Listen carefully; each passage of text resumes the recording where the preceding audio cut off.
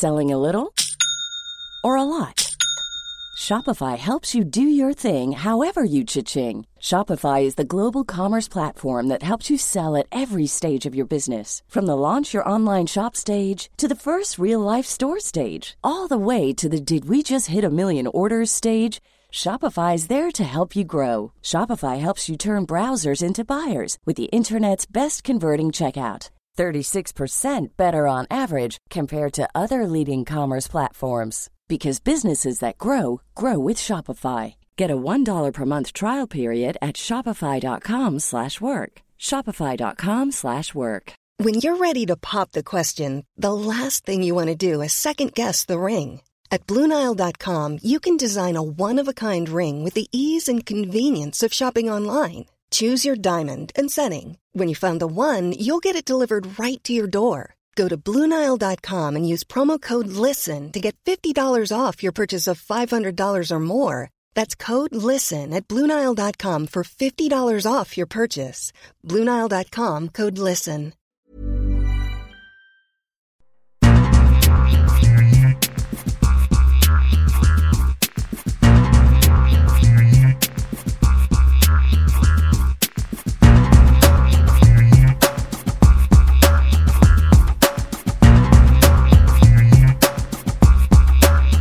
Welcome back. Coming up on this week's show, we rank the best soccer networks on US TV from best to worst. Paramount Plus gets a launch date for Champions League fans. Our thoughts on SiriusXM FC's soccer coverage.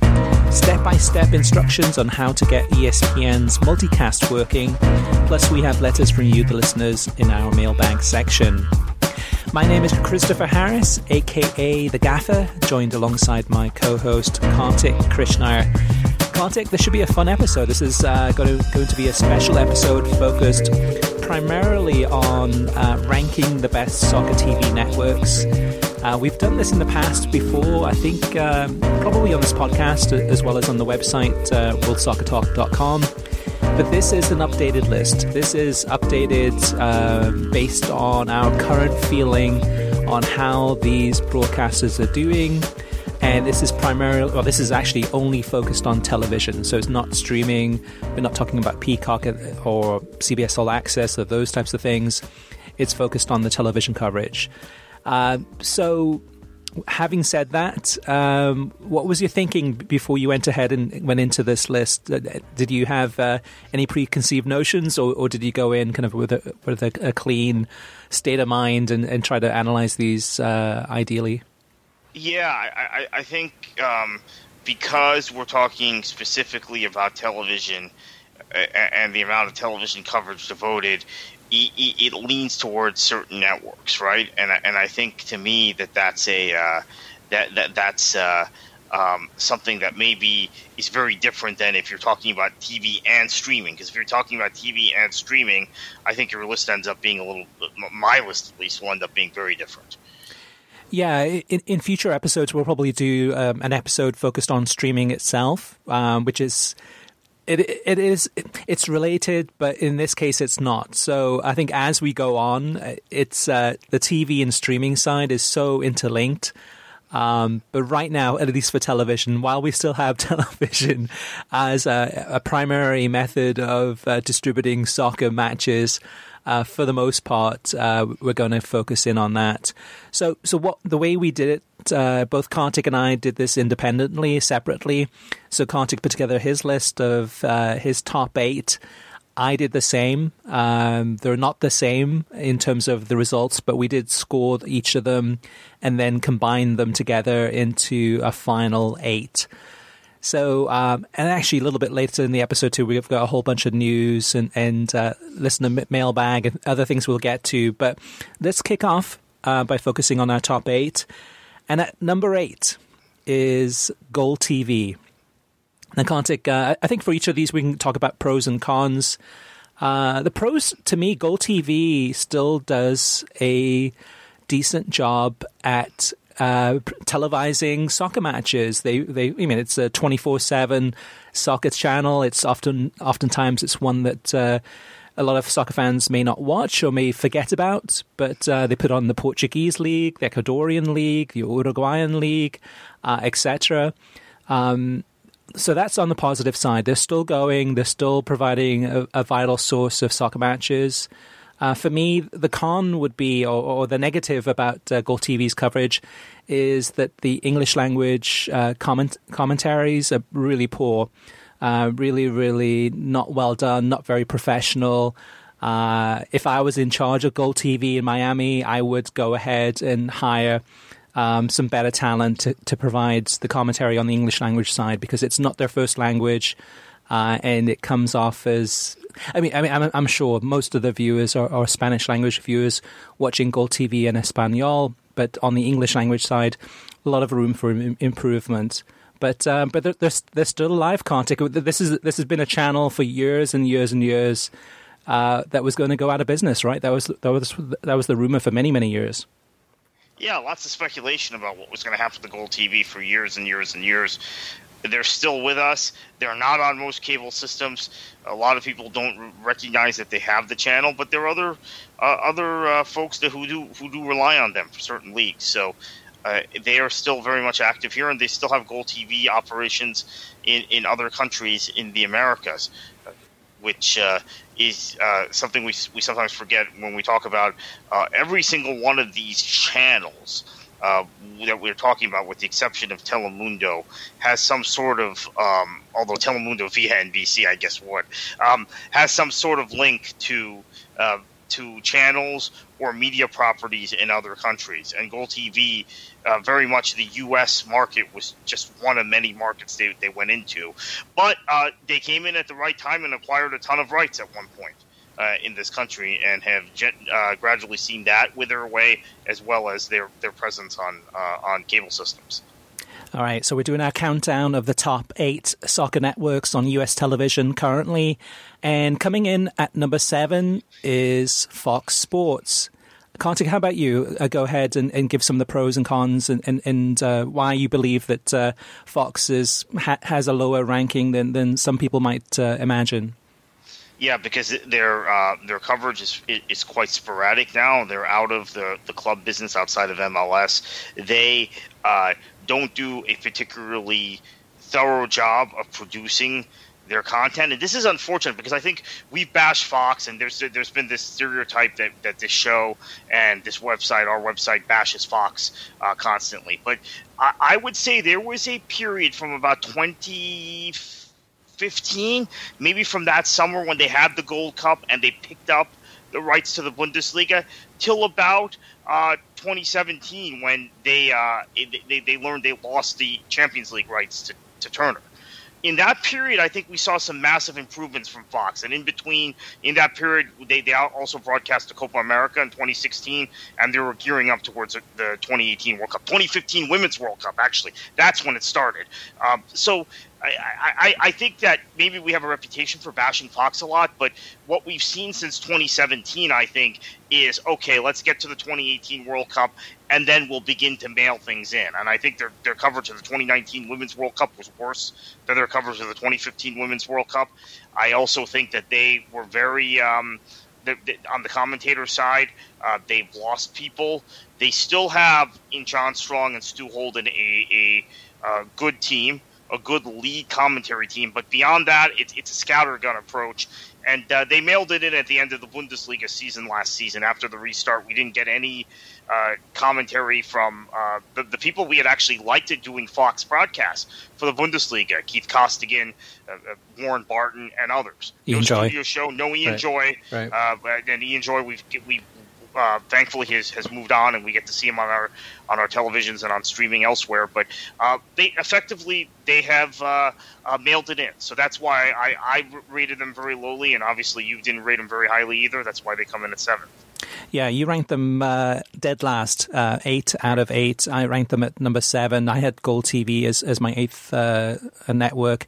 But with Fox, I mean, there are positives. So with Fox Sports, I would give them credit definitely for some of their hires. So and this may be even on a independent contractor or kind of a part-time basis. But when they bring in a JP Dellacamera, when they bring in Ali Wagner as a co-commentator, when they bring in Derek Ray, from time to time, they make some good moves as far as that side.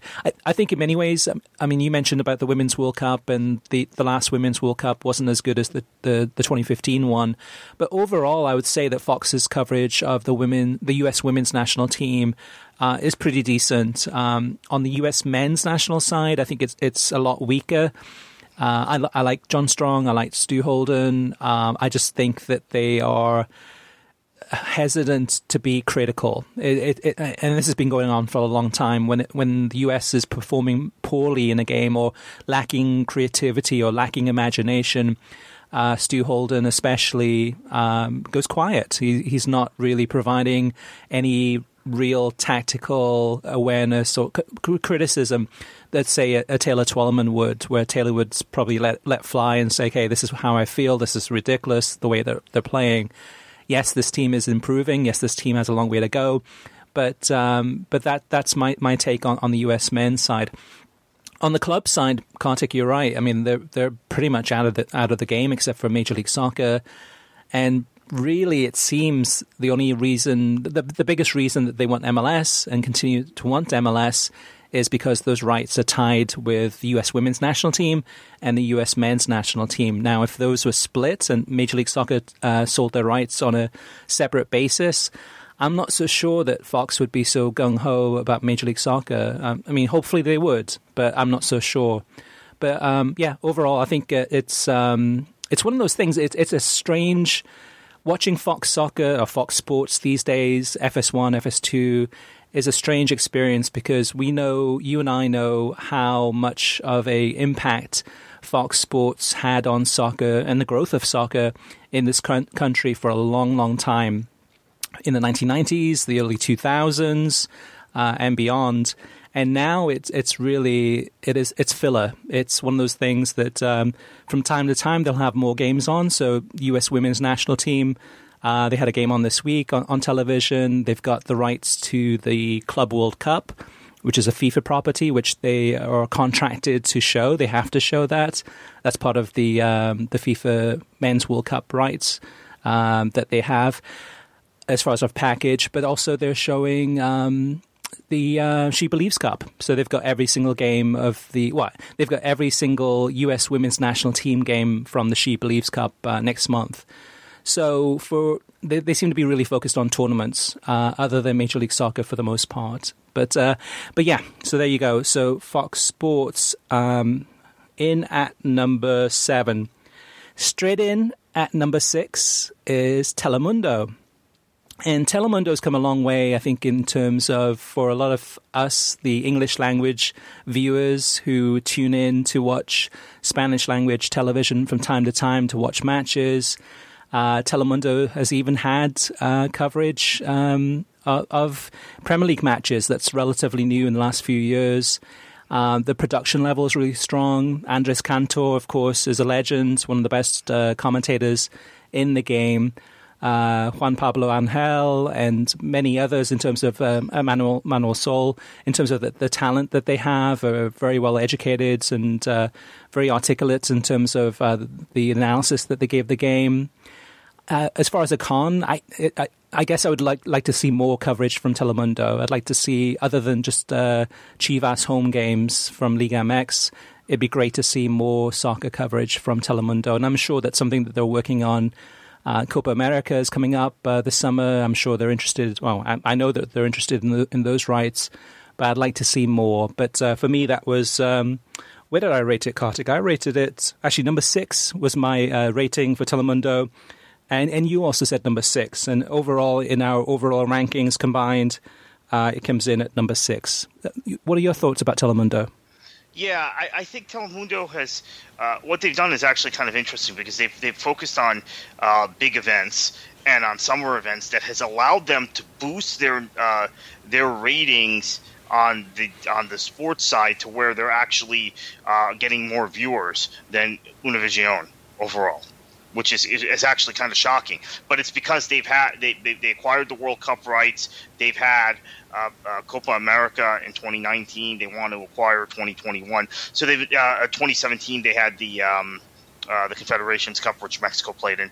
So they have strategically used their summers and the summer calendar and summer tournaments to generate viewership. And as you said, they show the occasional Premier League match, generally like one match a week. This all having been said, there is a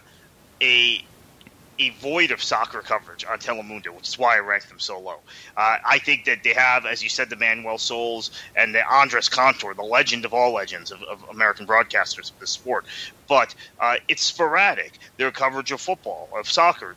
Their sister networks in the NBC family, NBC Universal family, do a far better job in terms of consistent penetration, and then obviously the rival networks, Spanish language networks over at Univision, in my opinion, do a far better job as well. All right, so coming up now, number 5 out of our top 8 list, and we're counting down to our number 1 pick. But number 5 is beIN Sports. Now, beIN Sports is a channel that gets a lot of flack. It gets a lot of criticism. Some of it is not its own fault. A lot of it is distribution issues, such as Comcast Xfinity, DirecTV, Dish Network, etc. At the same time, though, too, if you look at the amount of coverage that beIN Sports gives to soccer, it's a lot. It is quite. You can pick any day of the week, and usually there's games on. Now, those games could be the Turkish League. There could be La Liga, there could be the French League. They're not the biggest leagues from around the world by any means, but they have the rights in terms of the coverage. It is inconsistent at times, but once you get to know the talent, once you get to know the Thomas Rongans, the Gary Baileys, the Ray Hudsons, the Phil Shanes, the Drake Corderos, Eric Krakauer, George Metellus, etc., It's a tight crew. They definitely have a passion for soccer. In terms of some of the negatives or some of the cons, I would say that it would be nice if actually they had some bigger games. And also the other thing of it is sometimes they become a little bit predictable in terms of just the way that they produce the games. You're not going to get too many surprises. From time to time, you might get some analysis in some of their studio shows. But I think a lot of it, I think they've been impacted quite severely by a lot of budget cuts, but they're doing the best that they can and actually provide a really valuable service to soccer fans in the US. Without beIN Sports, I have to wonder where some of these rights would go and whether we'd actually have access to these on television. Yeah, so Chris, honestly, if we were doing this podcast and had done this list 4 years ago, maybe even 3 years ago, definitely 4 years ago, I think I have beIN number 1 on my list, even ahead of NBC at that point, because they were producing better shows, they were producing better kind of opinion conversations, they were doing a good job with their wraparound production of big matches, particularly big matches in Spain. All of that has fallen off. I think I ranked them maybe a little higher than you did in our individual rankings, but yeah, they dropped off for me. I echo everything you've said, and a lot of it is budget cuts. A lot of it is the cuts from cable systems, which I think they're related, right? They're related issues, but they still provide an important service. I completely concur with that. I think they have some really good commentators. Eric Krakauer is a guy I would single out as a guy that I think is really emerging as an outstanding, a standout commentator of the sport in this country. But they're not where they were 3 or 4 years ago. In fact, I think when beIN debuted in 2012, right, in the U.S., we were blown away by what they provided, because they took a lot of the same talent that Gold TV had, but they elevated the production level, they elevated the conversation, they had better wraparound shows, and they brought in some people, Kay Murray, Matteo Bonetti, others that we weren't as familiar with in the U.S. Obviously, Matteo was from here, but hadn't been on air very much. And they had the George Metalysis and the Drake Corderos and the other Phil Shane, Ray Hudson, the other people they brought over from Gold TV. So yeah, I'm kind of sad as we have this conversation, Chris, because beIN at one point was at the top for me. Now they're they're mid-table, so to speak. I mean, it's like a title-winning side that got broken up, and some of the players are still there, but they are now a mid-table side. They're not even qualifying for Europe, if you want to take it in a league table terms. Yeah, if you consider the exodus from beIN Sports in the last few years, they include Ian Joy, who is now, of course, with CBS, as well as NYCFC, but then Jeremy St. Louis, who's at CBS, Terry Lee, who moved back to Canada, I believe, Kay Murray, you mentioned, Kevin Egan, who joined Fox Sports in, I think, Atlanta, and so on and so forth. I mean, Matteo Bonetti, who goes to ESPN. So a lot of talent has left, and they've stuck with the ones that they have, and the ones that they have are good. It's just that I don't see them acquiring any major rights in the near future. So I think a lot of this, again, through is just trying to keep the channel afloat through the next World Cup, and for beIN Sports and for Qatar to use that channel as a showpiece, to go ahead and have content and live studio shows directly from Doha, even though that in the US, beIN Sports will not have the rights to the World Cup. I'm imagining that they're going to have a lot of talent and focus on the country, the stories, just because they are tied to the Middle East there. All right, coming in at number 4 on our top 8 list of the top soccer TV networks, it is NBC Sports. And NBC Sports probably about 2 or 3 years ago, I would have put them at number 1, hands down. You mean no competition out there as good as NBC Sports. But both as you and I, Kartik, have felt that they've kind of really taken the focus off this channel in terms of what worked so well in the beginning, which was providing really thought-provoking, intelligent analysis. So much so that nowadays, in the past few months, I don't look forward to tuning it. I don't make a conscious effort to say, okay, I have to tune in a half an hour early or an hour early to watch the pregame, or same thing with the halftime coverage or the post-match coverage.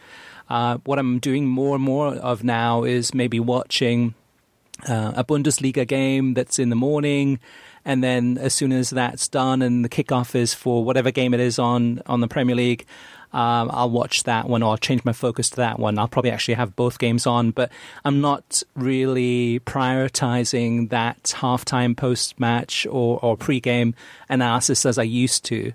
Now, in terms of the production value, it's fine. It looks good. It's high quality, but I think it's just part of it to me too. Also, Kartik, is that it's a little bit stale, and I think that the talent that they have, while they're good, we've been watching the same people saying the same things for the most part for the last 7 to 8 years, and it's definitely in need of a refresh, or at least a change up, a different style, a different method, something, because it's gotten a little bit predictable, as has beIN Sports.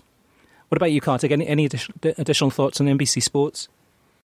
I would have had beIN actually as number 1 a few years ago, and NBC is number 2. But the consensus from both of us is that NBC and beIN both were at the top then and have kind of drifted in the last 3 or 4 years. I actually wouldn't mind if they have the same people saying the same things, because then Kyle Martino would still be on the air, and Robbie Mustoe would be his old self. Now what they have, except when Danny Higginbotham, who was a huge addition and has been a breath of fresh air, but I think, as we talked about on this show, is a freelancer for them, and we probably won't have after a certain point once the MLS season kicks off. Won't have in the NBC studio regularly. They're not saying the same things. It's beyond that. It's stale, maybe because it's the same people, but they're saying different things, and they're saying less useful things, and they're saying things that are meant to I think, wind up fans of Big Six clubs. They're saying things that are meant to sensationalize storylines, the way Sky, their now sister channel, who was not their sister channel, by the way, when they were at the top of their game, it does in the UK. And it's a shame we're recording this on Wednesday night. If we'd recorded it yesterday night, Leicester would have been top of the table, and I could have crowed a little bit and said, look, they don't talk about Leicester at all in their post-game shows or pre-game shows. They talk about them as if they're an afterthought. They're just another team, and I still point to the Leicester-Liverpool match, which Liverpool won, by the way, earlier in the season, when they spent the whole pre-game show talking about Liverpool's injuries and Van Dijk and this and that. And yes, I know Liverpool have a ton of injuries, and that was before Jota got hurt. So their problems have really kicked in once Jota got hurt, more than when Van Dijk got hurt. But in that match, Pereira was out for Leicester, who I think arguably was the second or third best right back in the league before he got injured last year, right? We hear about Trent Alexander-Arnold all the time, but there are other good right backs in the league. Ndidi was out, who I think is arguably, other than Vardy, the most influential player on Leicester. They had a number of other guys out also, but we never heard about that. So my complaint with NBC is they've gone Big Six heavy, and they've gone into sensational storylines. The Paul Pogba scandal of the day. And it's funny because I don't think Pogba is that scandal-driven. It's just that there's been a media narrative created about this player, this excellent player, by the way, one of the best players in the world. This media narrative that's been created by him that NBC has bought into lock, stock, and barrel. So, I am disappointed the way they dropped off. But Higginbotham coming in during the festive period was an upgrade. Rebecca Lowe is back from being away for a while. Maybe a little bit refreshed, and hopefully they can kick it back into high gear, because I do have to say their production value is still really high. So I think getting the production right, Chris, is actually harder than getting the talent right. So what I would say about Fox, the reason I think we always rated Fox so low was that they never got the production right.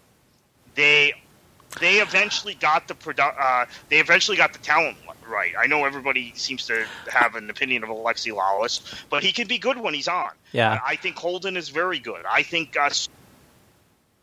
may not want to hear that, but I think Fox, the reason I have consistently scored them very low compared to other networks, is because their production levels to me are nowhere near where NBC, CBS, ESPN's are. So NBC still has the high production value. If they can improve their talent and their bumper programming in terms of conversations and topics, they can storm right back up this list. Yeah, I disagree 100% on that, Kartik. I think that Fox's production value, it looks slick. It looks well done. Their weakness, really, at the end of the day, is the talent. You look at the talent that they have, which now there's hardly anyone left. I think it's like Mo Edu and Alexi Lalas, and then Stu Holden, who they kind of take from the commentary booth and then put him back into halftime studio analysis. But even beyond that, even the crews that they had in the past in the studio, it was really lightweight questions, lightweight analysis and thoughts and opinions, and sometimes you wondered if they were watching the same game. But having said that, though, too, with NBC Sports for a second, I think one other thing about NBC Sports I've been a little bit disappointed with in the last couple of years, maybe perhaps, is they haven't really grown their network in terms of adding more soccer rights. They've shown some of the Liga MX games, the Chivas games, in English or sometimes in Spanish late at night. Now and again, but it would have been nice, or it would be nice for them to see about picking up some other rights. However, I don't think that they're that focused on that. I still think that the Premier League they're looking at that, I'm sure, and probably thinking, okay, how many more subscriptions can we get to Peacock based on renewing the deal for another 3 to 6 years? And I don't think they're focused on soccer. It would be nice for them to have some additional coverage that they had the rights to, so they could talk about other things other than just the Premier League. Whether it's on the weekends or weekdays. But overall, I think NBC Sports' coverage is decent. I mean, you had them ranked number... What did you have them as? Number 5 on your top 8 list. I had them ranked as number 2. So I still think that they have value. I still think that they do decent work. But there's been a little bit, quite a lot of disappointment in the last few years, where I think they've kind of took the foot off the pedal a little bit. Yeah, and let me just reiterate what you said is right about it, and I should have mentioned that at the outset. One of my disappointments is that they haven't pushed on and tried to pick up more soccer rights, and even if it were rights where they show a match a week out of some place, right? I guess they consistently show it. I guess. I mean, they did pick up the Women's Super League, kind of, right? So, like for example, this weekend, they only show those matches when when there are no Premier League matches, or they want to bump something to Peacock, right? So they show it during international breaks. So for example, Manchester United Chelsea was arguably the biggest match of the season in the WSL this past weekend. They didn't show it. I watched it on the FA Player. And in fact, did not watch whatever game NBC was showing at the time. Which I think they had it, but it was on. I think it was on NBCSports.com. It wasn't on the on the television. Right. I did watch it on NBCSports.com, but they didn't. Right, but they're not aggressive about advertising that, or even the time that they've shown Chivas games in English. It's just almost this afterthought. All right, so we've done the countdown now from number 8 to number 3. Actually, number 4, I'm sorry. So 8, 7, 6, 5, 4. And coming in at number 3 this week is Tuduene. So Tuduene, also known as, or previously known as Univision Deportes, is a network that is really one of the most dominant in the United States. They cover more soccer matches than almost any other network. They've got live coverage, mostly from Mexican League, but also, of course, they have rights to the Gold Cup. They've got rights to a lot of these major tournaments. And Tuduene, if you look at talking about production, if you look at any of the Tuduene broadcasts, it's the studio looks amazing. They've got some good talent there. There's not a lot of negative things to say about Tuduene. I think they've done a really good job at prioritizing soccer. And, of course, with rights to Club America games, the most popular team in Mexico that's on U.S. television. They've also done a fantastic job, too, with the UEFA Champions League, and have provided both Spanish language and English language viewers with another choice, another way of watching Champions League matches. So whether it's Barcelona against PSG, which is probably in the knockout stages in a month or two, that'll probably be on Univision or Unimas. Have a great distribution network as far as providing games and making them available, oftentimes free to air or through digital, through streaming. So what about you, Kartik? Any other takeaways from Tuduene? Yeah, I ranked them. I think I may have ranked them higher than you did. I like the fact that they show so many bumper programs, and they have link programs between matches, which is something NBC has historically done quite well also. NBC, there's some clunkiness with it now, but that's I think that's part of the transition to streaming with Peacock. It's not necessarily something that I think will always be there. But I like their bumper programming. I like their commitment to soccer. I think that their production values are high. Their commentary, it's obviously in Spanish. It's of a certain style. It's a style that may not a lot of fans of English football, British football, may not appreciate as much or may not enjoy as much. But there's a passion, there's an enthusiasm that comes through your screens. So, yeah, I like what Tuduene does. I know they have had. In the era of COVID, some cutbacks. So watch this space. If we do these ratings again, as I said, I rated them very highly. I think kind of that bumped them up in our overall rating. I might end up dropping them if these budget cuts are as severe as they were at BN, for instance. Because as I said, I would have had BN at the very top a few years ago. Yeah. And now I have them near the bottom. So I have Tuduene at number 4. You have them at number 2, and overall combined, we have them ranked as number 3. The other thing about Tuduene too is Zona Football. So if you're a fan of Champions League in the group stage or the Europa League in the early stages, that to me still is the best whip around show to really bring you all the goals and all the incidents that are happening. So much so that was so popular and so well done that CBS Sports acquired or hired Nico Cantor away from Tuduene and away from Zona Football, and put him on the show, on the Whip Around show on CBS, the Golazo show, and put him as host. So that's how good of a job that Tuduene are doing when they're broadcasting soccer. All right, Kartik, we are now down to our top 2. So number 2, and this is close, this is really close. Number 2 is CBS Sports. And CBS Sports, I know that they are the new kid in town, so they have a fresh look. They have new talent available. They've got a lot of things that are shiny and new that really are attractive to what they're providing.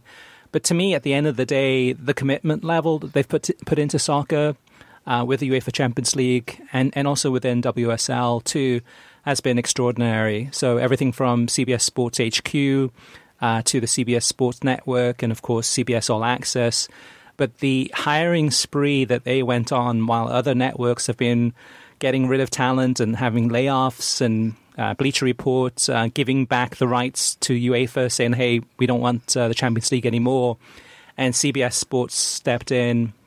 Now, not everyone likes their type of analysis or their coverage, where it is more humorous, it is more fun, it is more lighthearted at times. But the talent that they have, the Roberto Martinez's of the world, the Peter Schmeichels of the world, Micah Richards, so on and so forth, Alex Scott, they've made a huge commitment. And I think in many ways, too, that they're on the precipice of perhaps acquiring more rights in the future or putting in some major bids for more rights and really growing that. Yes, most of their games are not on television, but of those that are, the NWSL broadcasts especially, Kartik, I've been so impressed by those, and those look so different than the Champions League. Yeah, and they've shown that they're able to tweak accordingly based on the league, right, and based on the competition, which I think is really important. Here's why I ranked them a little lower than you did, and I agree with everything you said. I think still there's a kind of a disappointment in how little they're giving you on television live. Right, and how much is being pushed to streaming. Again, if we did streaming ratings, which, as you said, we'll do in the future, I might visit this a little differently. But they're not even giving us, because of the Golasso show, which is great, but they're not even giving us, during the group stage, a live Champions League match to watch on match days. So I took the liberty to drop them pretty far down my ratings because of that. Now, I agree with everything you said, and I don't want this to the fact that my ranking dropped them from the top to be some sort of indictment of their talent or their production. I think they're very, very good. I just think since this is specifically TV and not streaming, I felt like they are giving the TV viewer less than we got on Turner or on Fox from those rights, and less than we got from Lifetime on the NWSL side. This having been said, we'll see now that NWSL has a regular season. Apparently we'll have a regular season this season. They just had a draft, so hopefully their COVID situation is still what it is. But let's hope they have a more normal season.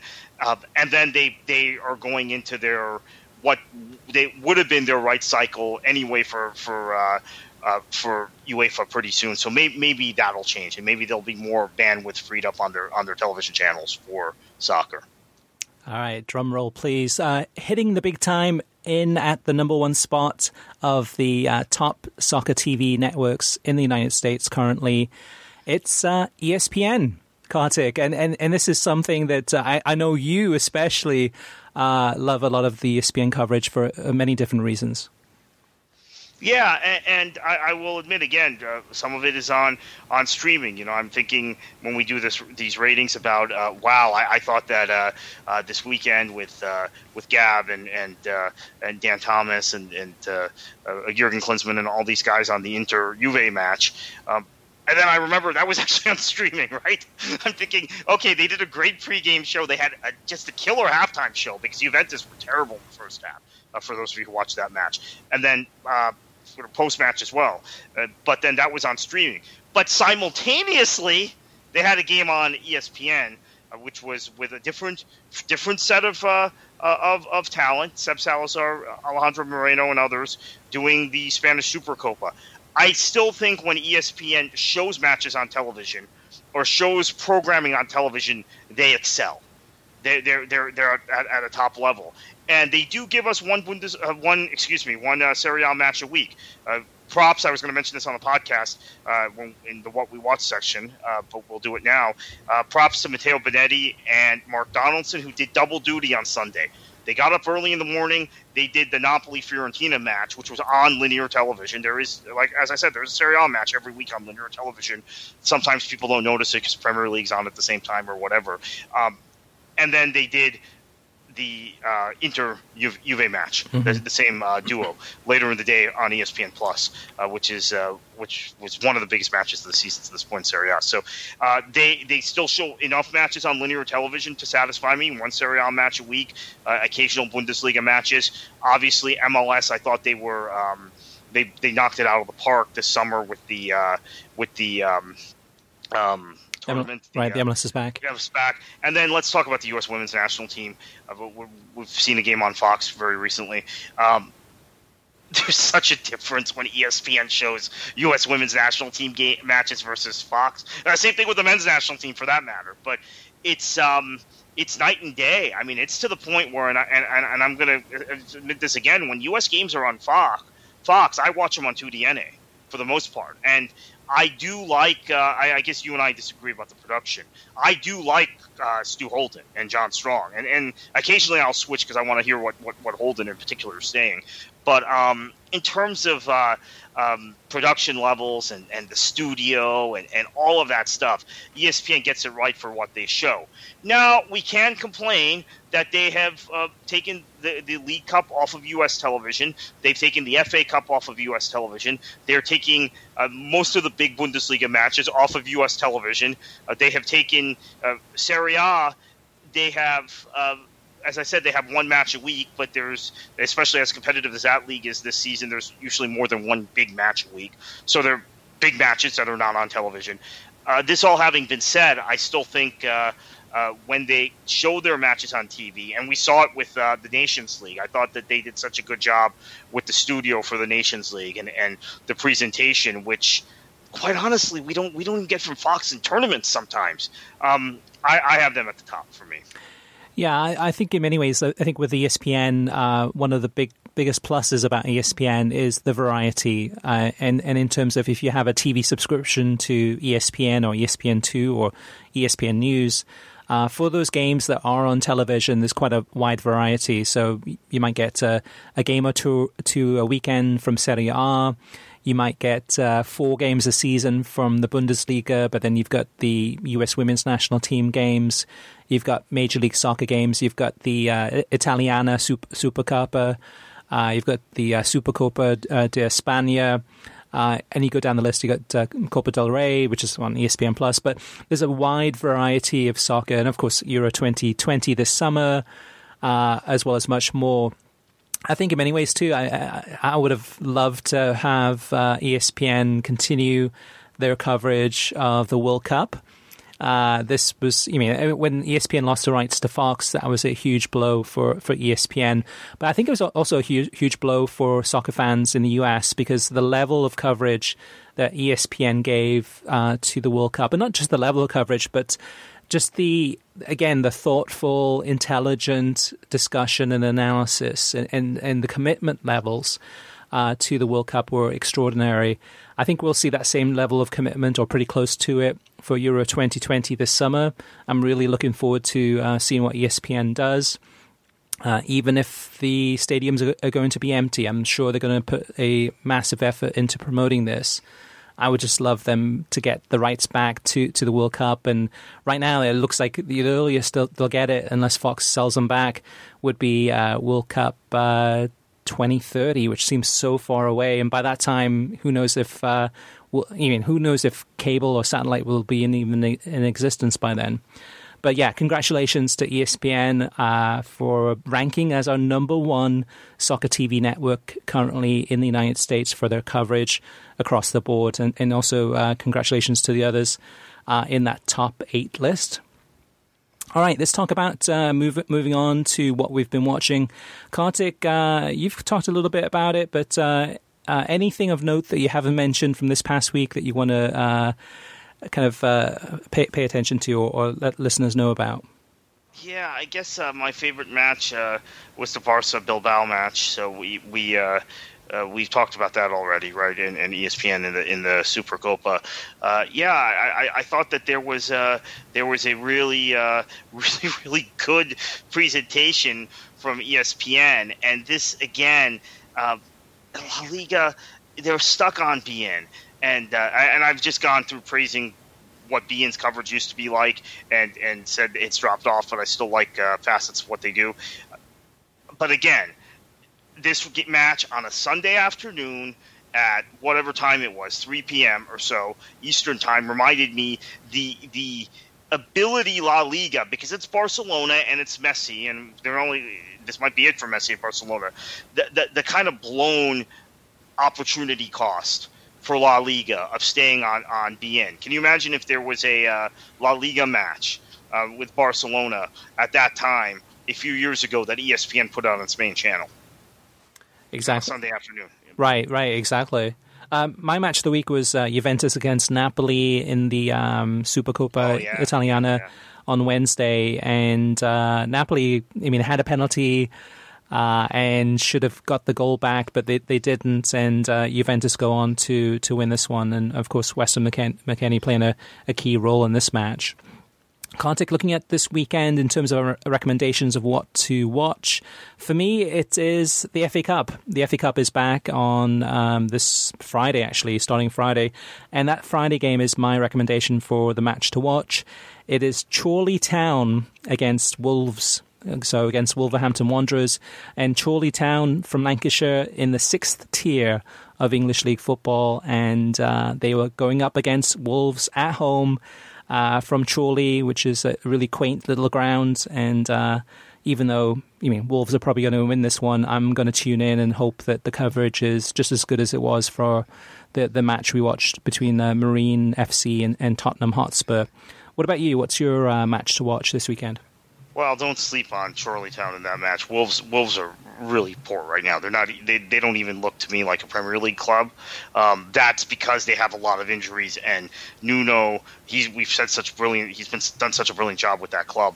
But he likes small squads, so now it's really coming back to bite them. So if there were ever a chance to upset a Premier League club, this might be it. And it also might benefit Wolves just to get out of this competition. Same time, Friday, I'm going to be watching. I'm going to keep an eye on that FA Cup match, but the match to watch for me is Mönchengladbach and Dortmund. One of these two teams will not make Champions League this next season. Maybe both won't make Champions League. I think that this is a really important match for both sides. Dortmund, it seemed like maybe they were getting back to life, and then they dropped points against Mainz, who were foot of the table, and they lose to Leverkusen, who had been struggling of late. But in that Leverkusen game, Leverkusen looked pretty rampant, and quite honestly looked like they were going to score a couple more goals. So I think that this is a high time for both sides. Mönchengladbach have been inconsistent in the league. We know in Europe they were wildly inconsistent, but they got through the group of death, so give them credit for that. But then they beat Bayern 2 Fridays ago. Can they push on from that and make a run at getting back into a Champions League spot? We'll see. So that's my match of the week. All right, let's move on. That having been said, I'm sure, Chris, there will be a Serie A match that stands out, and I'm going to say next week on this podcast I should have picked whichever Serie A match. To me, the Serie A is pulling away, in my mind now, as the best league this season, at least in terms of what's holding my interest, what's really compelling me week in and week out. Yeah, absolutely. With the Premier League, it is one of those things where it's, again, topsy-turvy in terms of the clubs that are going top of the table, whether it's Leicester, Man City, Liverpool, etc. Man United, of course, and it is flip-flopping all over the place. But the actual quality of the football, we saw that last weekend with Man United against Liverpool as one prime example. It's not good. It's very tight games, not very attractive, not very creative. Now and again it is when it's against maybe lesser opposition, but it is a very tough physical league, and none of these clubs are kind of letting fly and opening up and playing open, expansive football. And actually, we're seeing a little bit of that in Serie A, more so than, which has the stereotype of being kind of close-minded and very defensive and very compact and tight.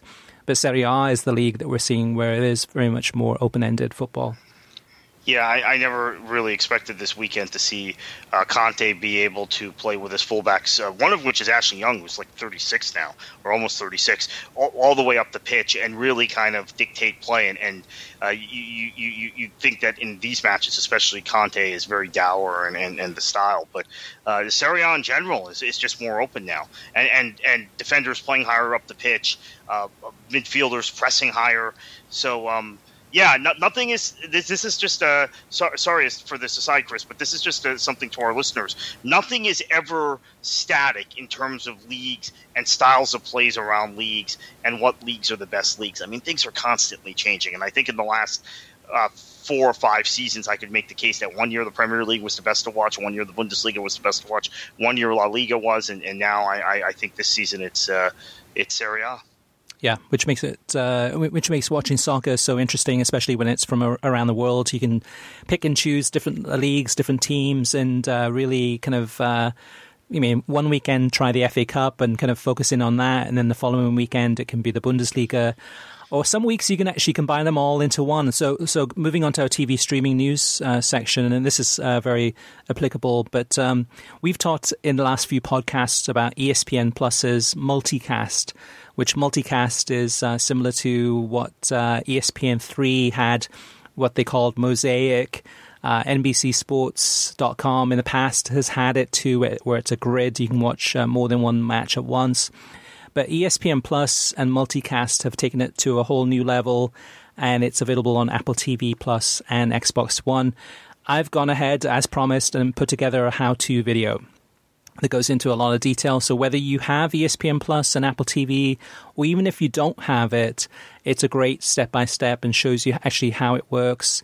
It does take a little bit of time to figure out all the different functions and features, but I've gone through that. It's about a 10-minute video.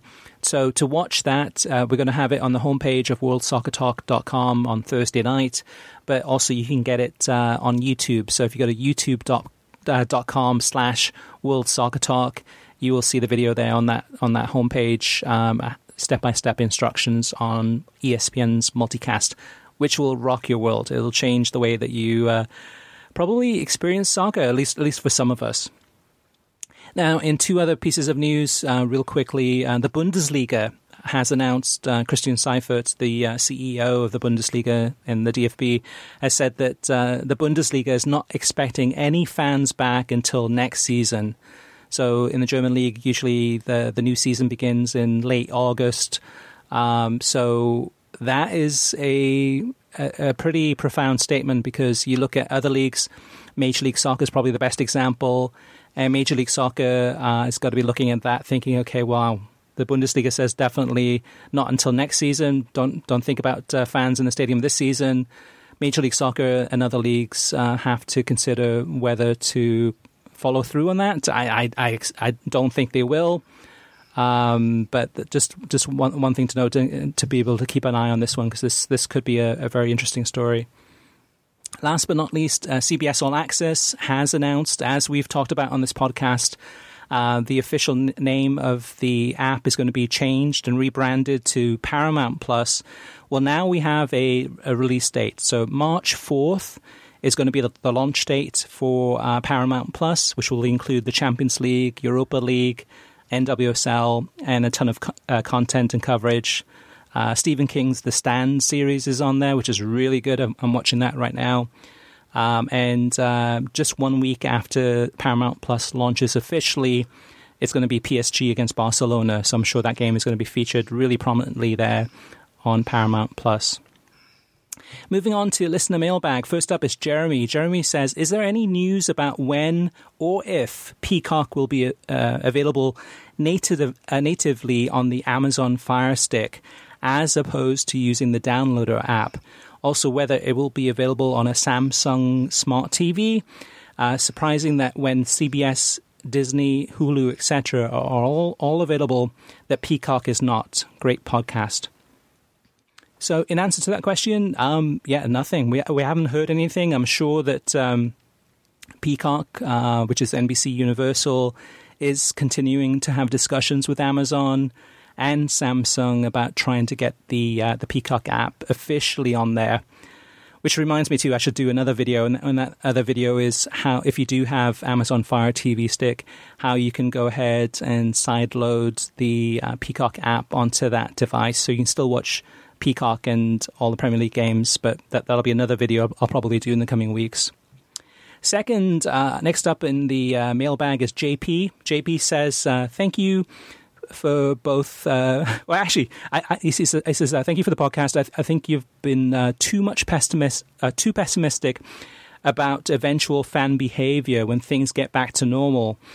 Watching games on television has given fans a better vantage point and information for many years, especially since the wide-scale availability of HD.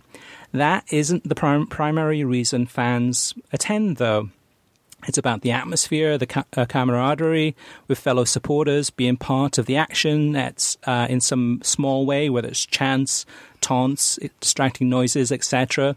The shutdowns and isolation are creating pent-up demand for these shared experiences.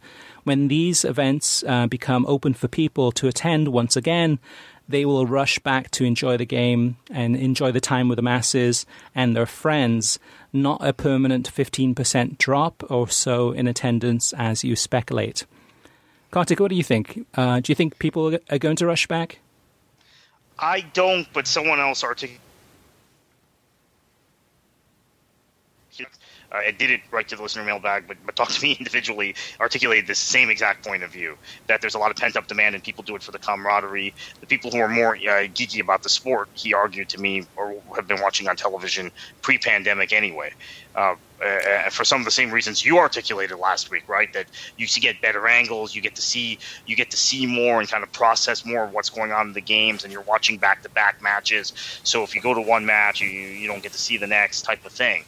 So I guess it's possible. I just feel like that there's a lot of people who are going to be more germophobic, among other things, post-pandemic. And that may not be, look, when you're talking about 100% of a pie, and you're saying 10 or 15%, that's not very much, although that is enough to affect bottom lines. Yeah, I don't think that there will be a rush back. I mean, there are games already that are open to the public, that public can attend. The U.S. women's national team game against Colombia is one example, the game that was on Monday on FS1. If you looked at the crowds, very few spectators in the stadium, although it was open. Friday's game, U.S. women's national team against Colombia again in the second of these friendlies. It's a Friday night. It's in Orlando. I think, especially in Florida, pretty much a lot of people have thrown kind of COVID-19 out the window and just carrying on with their lives as they were before. But I think when you see the crowd on Friday, I'm not expecting it to be a large crowd at all. I'm expecting it to be the same really sporadic fans spread out. So we're not seeing it yet, and I don't think we're going to see that rush back. I still think that for the most part, most people are going to probably, some of the people that used to go are not going to go. Some of the people that did go will go, but maybe not as much as they used to. Yes, you will have some people that will go probably just as much as they did in the past, but I think that's going to be a very small minority. JP Manning says, I enjoy your pod. I'm curious about your thoughts on SiriusXM's FC channel. I've not heard you guys mention it much. The channel has the big Premier League, UEFA, and even World Cup games live, has prominent and classic pundits who have their own shows, such as Ray Hudson, Tommy Smith, Charlie Stilitano, Tony Miola, etc., covering the international and club games. MLS, Jason Davis's show, seems very influential, gets seemingly everyone's guests, and the women's games, etc. And it's 24/7. Does FC get good ratings? What are your thoughts? So we don't know what the ratings are, and it's that they're not shared publicly. But Kartik, what about you? What's your take on SiriusXM FC? I don't really I haven't spent much time thinking about it. I mean, I've been on shows. I like the content. I like hosts like Tony Miola and Brian Dunseth, and I obviously Charlie Stolitano and others. But I'm not. I'm a big podcast guy, right? So I listen to The Guardian. And now Max Rushton's Guardian pod, it seems to be more than twice a week, right? They're putting out these Football Weekly Excellence all the time between ESPN FC and all the pods that ESPN produces, right? I listen to the Serie A Awesome podcast with Matteo Benetti and the crew there, and I listen to the Gavin Jules podcast because I can't get enough of Marcotti for whatever reason. The ESPN FC show each night isn't enough.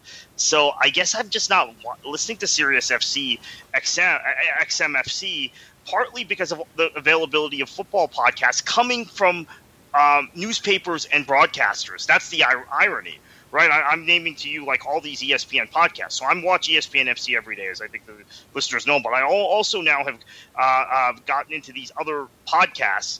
Caught Offside is another ESPN-produced podcast that I've been listening to. So that's kind of taken me away from listening to the radio. Yeah, I'm the same way too. I'm not a big fan of the satellite radio. So for me, when I do listen to the radio, there's so many other choices out there to listen to. So I don't listen to podcasts as much as you do, Kartik, but I will listen to Talk Sport quite often now and again, especially when I'm in the car. And for me, Talk Sport fills that void as far as giving me, at times, interesting, sometimes thoughtful, sometimes just talk, right? It's just kind of background noise where it's maybe not really that intellectual, but it's interesting, or it's funny, or it fills the void. But before I give some of my other opinions, I want to read the next comment, and this is from Coolio 2 Foots. And he says, quality podcast like always, but what are your 2 thoughts on listening to matches on radio? It might sound crazy, but I find listening to matches more of a pleasure now these days over watching on television, enjoying it so much that I can watch Peacock, but instead decide to listen to Talk Sport and 5 Live. Part of why I enjoy it is because of the great commentary with great banter, plus another great benefit is it frees me up to be active instead of stationary. Years ago, I thought radio was dead until recently, and now I realize it still really has its place. And that's my biggest criticism about SiriusXM FC, with JP Manning talking about how it has World Cup games. It has other coverage of other live games. The issue with that is the commentary is so poor. So for the World Cup, the most recent World Cup, Fox went ahead and provided the commentary to SiriusXM Radio. But instead of having their own radio commentators, what they did was they just took John Strong and his television broadcast of the game and put that on radio. Well, it's 2 different mediums. John Strong, his style of commentary oftentimes is when a goal is scored, he goes quiet. He doesn't say anything. He just lets the crowd noise take over. Now, if you're a radio listener and you're in traffic and you hear, I don't know, a player coming up, Paul Pogba getting ready to take a shot, does the ball go in the back of the net or not? You can't see it, but you listen to the radio, waiting and hoping that you get some analysis and some color description of what's happening. With the television broadcasts that are put on radio on Sirius XMFC, not all of them, but you don't get that. And that's my thing, is that radio commentary is fantastic if it's well done. Not all of them are well done. Talk Sport, I'm a bit hit and miss. Sometimes it's really good, other times it's really poor. BBC Radio 5 Live oftentimes is good, although not always. It depends who's doing the radio commentary. People like JP Dellacamera and Arlo White were brought up on radio. They started their careers in soccer commentating on radio, so they are very more talkative when they're on television. It's a different style. It doesn't work on television as well as it does on radio, which is why that some of us, myself included, have some criticism where we're like, they talk too much. They need to let kind of the pictures do the talking a little bit. So overall, SiriusXM FC, it's a valuable service in terms of if you do have satellite radio and you're at work or on the go, or whatever you're doing, it has its purpose. It has a good fit. It just is not a fit for me. All right, next up is Bill Reese. Bill says, I watched the Liga MX match between Necaxa and San Luis last Friday. Local authorities allowed fans to attend the match up to 30% capacity. It was a boring match, but midway through the first half, I couldn't tell if the audio I was hearing was from the limited number of fans in the stadium or if that was supplemented by artificial crowd noise. Going forward, Chris and Kartik, do you think that artificial crowd noise will be here to stay, even after the pandemic is over? Now that COVID has let the cat out of the bag, why wouldn't broadcasters use every trick in the book to create the most captivating broadcast possible? What do you think, Kartik? I think yes. In fact, thank you, Bill, for that comment. I've been thinking that myself privately, and actually it was have been hankering to mention it on the show when we've talked about the artificial crowd noise being pumped in, and last week you mentioned some match, I can't remember which match it was, where that had happened, and you thought it enhanced the broadcast. And I think that this is something that we're gonna see more of, or we're gonna see mics placed strategically, more strategically in terms of capturing whatever crowd noise there is, natural noise, and amplifying it. So I think, in short, yes. Yeah, we saw this week the U.S. women's national team game against Colombia, which we mentioned was on FS1 and had fans in the stadium. It wasn't a large number of fans, but that coverage of that game had artificial crowd noise. So you're listening to the broadcast and you're seeing goals flying into the net and seeing the U.S. women winning 4-0, and you hear the sound of the crowd and you think, if you didn't pay attention to it, you probably think, okay, wow, this is great, this is wonderful. You may not even think about it. But the reality is that that noise wasn't there. That noise was artificially created. Yes, there's probably a round of applause and a few cheers when the ball goes in the back of the net from that small crowd. But even with crowds, even when fans come back, like Bill says, I think it's here to stay. I think we will not only see artificial crowd noise being used to really boost the audio from the crowd, but we might even see some of the things that MLS did with the digital, almost augmented reality. I think we've seen Serie A use a little bit more of that than in the past, and I think they're copying from Major League Soccer with what they did with MLS's back. There was a game recently I watched too where they had MLS's back had that big Adidas soccer ball in basically on the halfway line in the center circle. There was another league I was watching this past week that did the same thing. I'm like, oh, okay, they're probably copying from Major League Soccer. Having said that, though, Kartik, I did watch Wolfsburg against Leipzig this past weekend on the Bundesliga on ESPN+, and they had no artificial crowd noise. It was just the natural sounds. It was just the players talking, communicating, the sound of the ball, kind of the echo. And I thought that was interesting, too, because that's at the other extreme where it is authentic. It's 100% natural audio. But it wasn't as exciting. It made the game sound and feel a little bit boring. So yeah, Bill, I definitely think that this is here to stay, and we'll see more and more of this, especially if it's a stadium that's half full or half empty, that they'll probably go ahead and boost the audio. But I think on the digital side too, I think we might be seeing more things in the background. So rather than having sections topped off, you will probably have them like MLS's back, topped off digitally, and then like an actual ad placed there. So we can thank MLS for that. All right, next up is Dave Roberts. Dave says, earlier when I was at a gas station, that little TV installed in the pump showed us a 15-second promo of top goals in La Liga.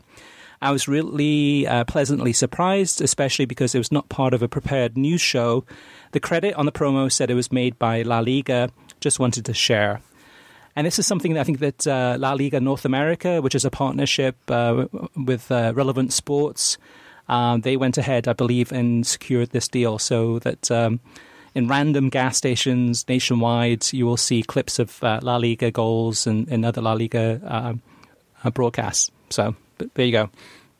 Last but not least, Chris Guardino says, when it comes to watching games on TV versus in person, I would say in person is better because I can experience the atmosphere in real time, and I can share the experience with others in the stadium, something that isn't really possible when I'm watching a game on TV unless I happen to be at a bar or a watch party with others, especially during the World Cup and the Euros. It should be pointed out that the majority of games I have attended are MLS games, which have a reputation for being a dull atmosphere. But I live in Seattle, where the atmosphere is comparable to that of a Premier League or Bundesliga match. I would love, once the pandemic is over, to head to Germany or England and watch either Chelsea or Dortmund play so that I can compare those environments to what I experienced at Sounders matches.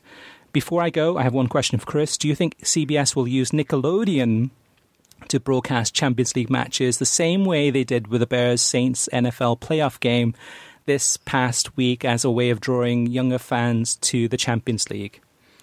It's funny too because the person that's in charge of production for the Champions League, Pete Radovich Jr., who we've interviewed on this podcast, that night when that happened on Nickelodeon with the NFL, he was, I think, tweeting some things out, saying, kind of just joking. Oh, actually, maybe it was the day afterwards when the TV ratings came in for that game, which were sky high.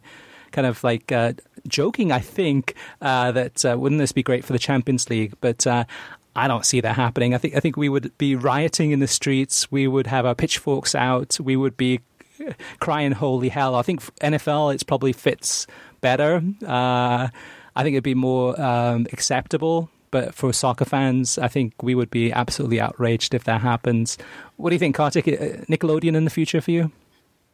I think it's a decent idea. I'd try it because, look, a lot of these people who watch the Champions League are hooked on the Champions League by playing the FIFA video game. So there's already kind of a cartoonish aspect to that. I actually think it might be a pretty natural fit. Soccer fans demographically tend to be younger. But imagine the English fans, though. I mean, they make fun of... Yeah, no, I mean, the traditional British fans, no. They'll mock it, and they'll mock the U.S. forever for showing a match. We would never hear the end of it. Right? Yeah, right. So, but if you could take the critiques of the British purists in terms of how... but they're the same people. I said that maybe for them, the 2DNA commentary isn't they don't like it because it's too excitable. If you take that out of it, I think it would actually be a pretty good idea. I would encourage CBS and the team over there to maybe try it. No, don't listen to Kartik. No, I'm just joking. But yeah, it's I'm sure it's something. I'm sure they've had a conversation about it and probably joked about it and thought like, hey, why not? I don't know. I just see too much bad press from that one. But maybe it's just me. All right, we want you to have your say. Get your opinions in on our rankings, what you thought of it, as well as Nickelodeon and the Champions League and anything else that we've brought up on the show, as well as anything else you'd like to talk about when it comes to TV broadcasts or streaming broadcasts of soccer and the beautiful game in the United States. We'd love to hear from you. You can always reach us via email through web at worldsoccertalk.com, as well as facebook.com/worldsoccertalk and on Twitter at worldsoccertalk. Plus, of course, you can always post your comments on worldsoccertalk.com. And Kartik, let's finish it here. We've had a big episode, this one. A lot of football to look forward to this weekend from around the world. And the title races are heating up. So for listeners who are tuning in and wondering what to do and what you'll do, what should they do? Enjoy your football.